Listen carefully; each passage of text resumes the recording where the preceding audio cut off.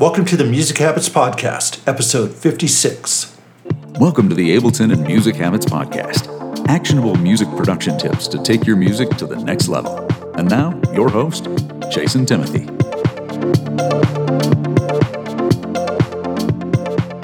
Hey guys, and welcome back to the podcast. Today, I'm going to get into how I went a whole year finishing about a song per week for the whole year. I actually finished 52 songs in 13 months, to be fair, but that's pretty close. And I wanted to share with you guys what I learned in this process so that maybe you can get better results as well after listening to this podcast. So I wanted to break down many of the major habits and some of the more subtle things that helped me finish a lot of music in a short amount of time. This is going to be a long one, so settle in and let's get into it. I've shared before the fact that I created a music making process that took me from finishing 3 to 5 songs a year to 52 songs in 13 months. And I share the process in my book called, wait for it, The Process for Electronic Music Producers. Now, for some of you, this might not seem so staggering, and if that's the case, that's pretty amazing. But for me, it was a revolution that transformed my music production and has helped thousands of aspiring producers do the same. If you're struggling to finish what you start in a way that makes you proud, let me share a few things that helped me get to this level with my own music, and hopefully it helps you guys. So first thing you want to focus on is process, not techniques. There's a lot of cool tricks and techniques out there, and I love them just like everyone else. But I discovered that techniques don't necessarily finish songs. What I found is that typically the more techniques you have in your head without a home, the more confusion you face. It's like collecting hundreds of spices but having no idea what you're trying to cook. So the solution isn't more spices. This collection of spices gives so many options of what to prepare that you can't really make up your mind.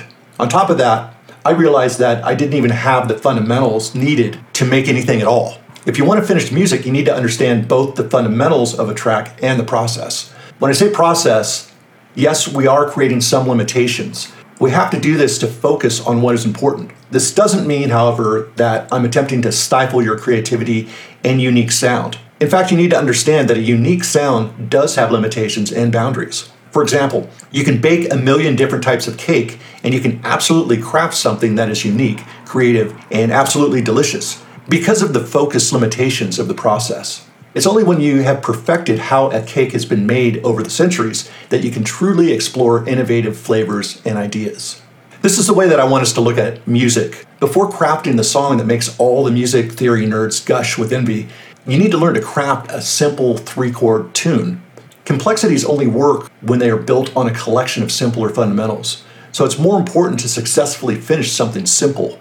By mastering this, you'll start to understand the reasons why you might want to explore more complex ideas. Or you might realize that you don't need complex ideas to get your ideas across. You'll begin to learn that both simple and complex ideas are crafted from a very similar process. You may have heard the saying that it's best to learn the rules so that you can break them for the right reasons. And I find this mostly true. Although happy accidents can be the basis of some of your favorite tracks, the reason they work is by and large because you've gained the understanding of how to make it work by your knowledge of the recipe you've developed for your craft. When I started playing guitar, poorly, many moons ago, my goal was never to be a great guitarist. My goal was always, okay, I've learned these 2 chords, let's see if I can make a song with them. Everything I did in the future was always focused on songs, not on a specific instrument. Now, I'm not saying that one approach is better than another, but I will say that you will tend to go down one of 2 roads. You either go in the direction of musician or songwriter. You can certainly be both, but usually you're going to lean more to one side than another. Just understand that if your main goal is to be a proficient musician, it'll likely take you longer to become a great songwriter.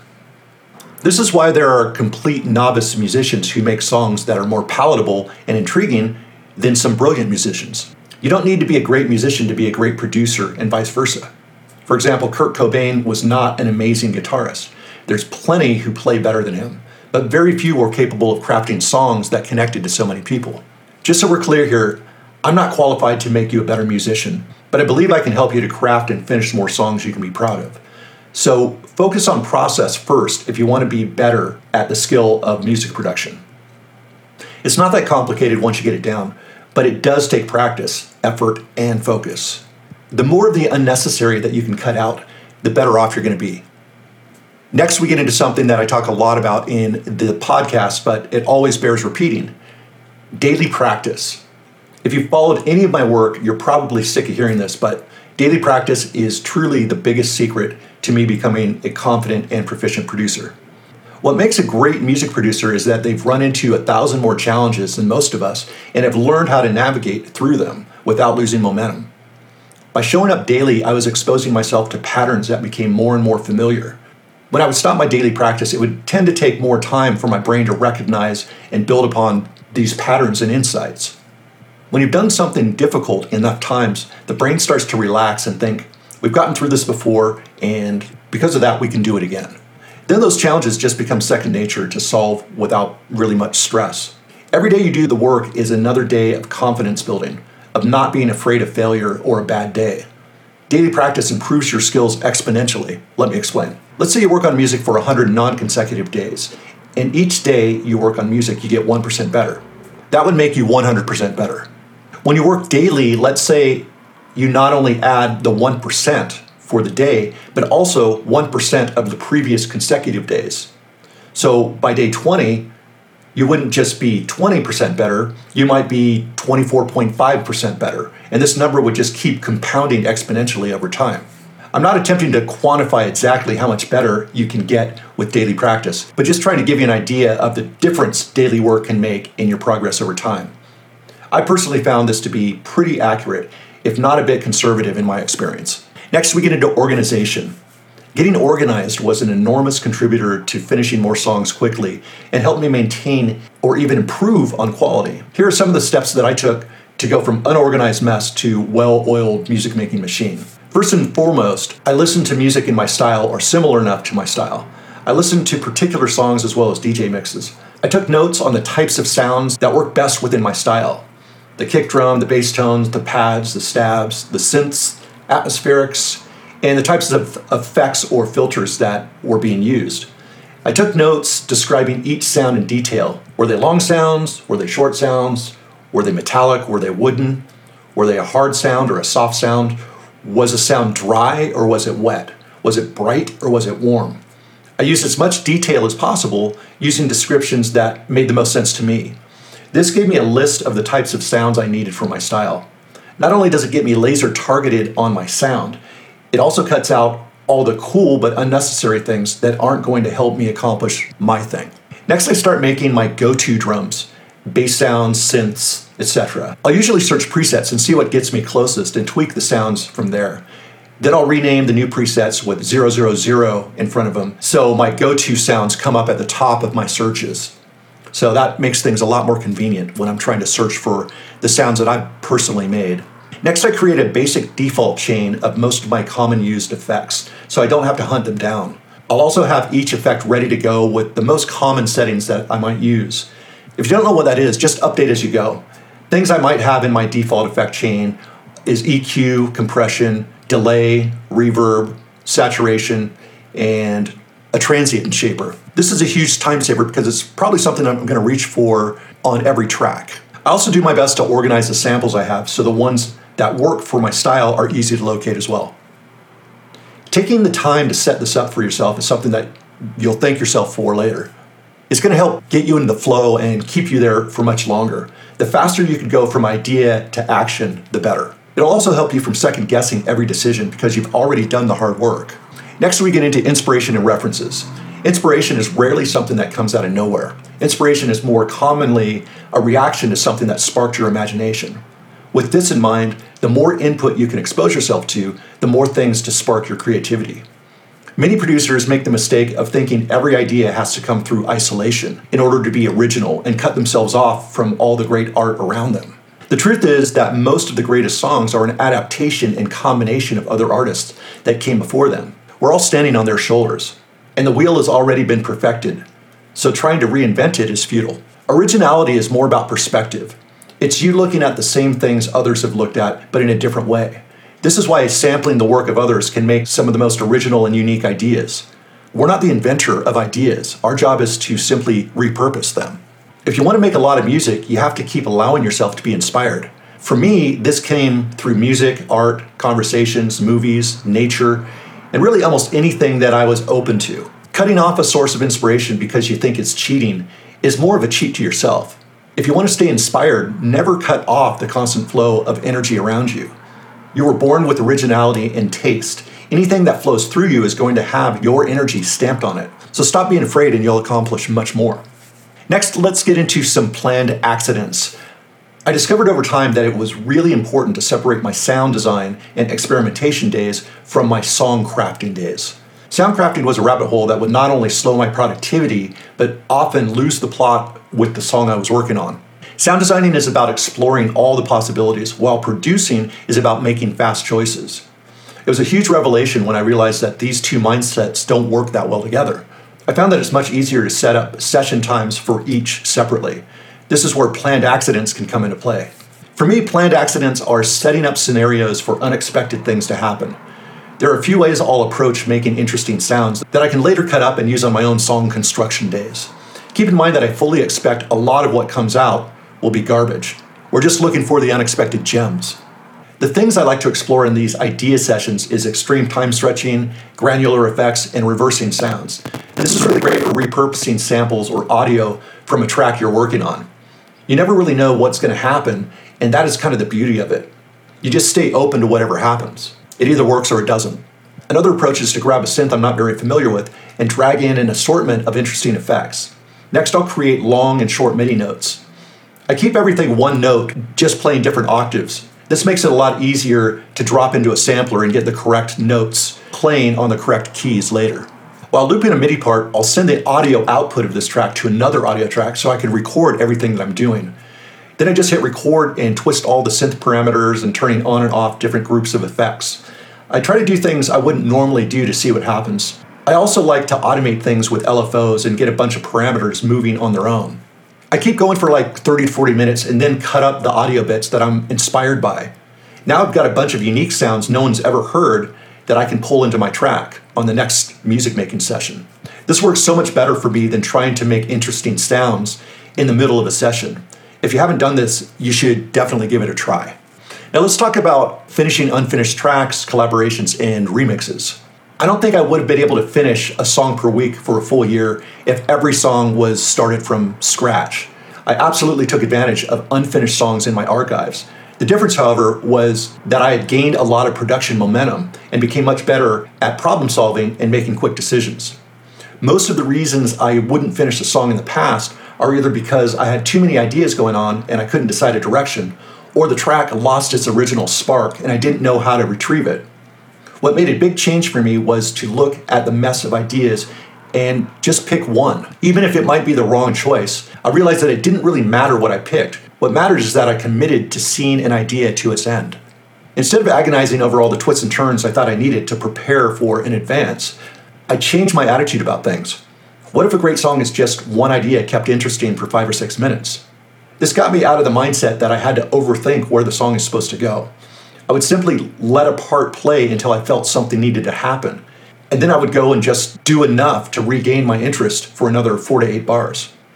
Of course, sometimes it feels necessary to take your song in a new direction for a bit, but you should feel it instead of force it. You'd be surprised how simple a great song can be, and I believe that it's because you make a decision at the beginning of your main groove. This becomes home, if you will. Then the song is simply about leaving and returning to home. Once I made this discovery, finishing my unfinished tracks became much easier. Collaborations and remixes are also great ways to work faster. And collabs are great because you can bounce your ideas off another person when you get stuck and learn some workflow ideas that you might not have considered. Going back and forth keeps you both from hitting burnout on a track. And remixes are great because you've already got a load of sounds to work with and a basic song structure.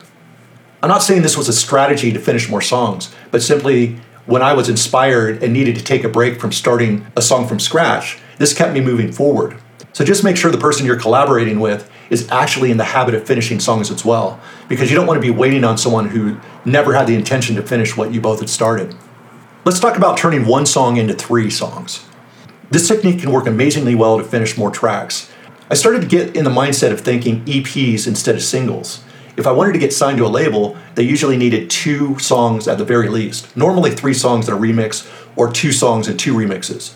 This means if you want to get signed to a label, you need more than one song that fits what the label wants. If they like one track and not the other, this hurts your chances of getting signed. So your job is to make 2 or 3 songs that sound similar enough that if they like one song, they'll like them all. So my approach is to work on one track until I have a solid groove with drums and bass. And then I'll copy and paste that 8-bar loop further down in my song arrangement and make new bass lines. Not a variation of the same song with the same notes, but a whole new bass groove.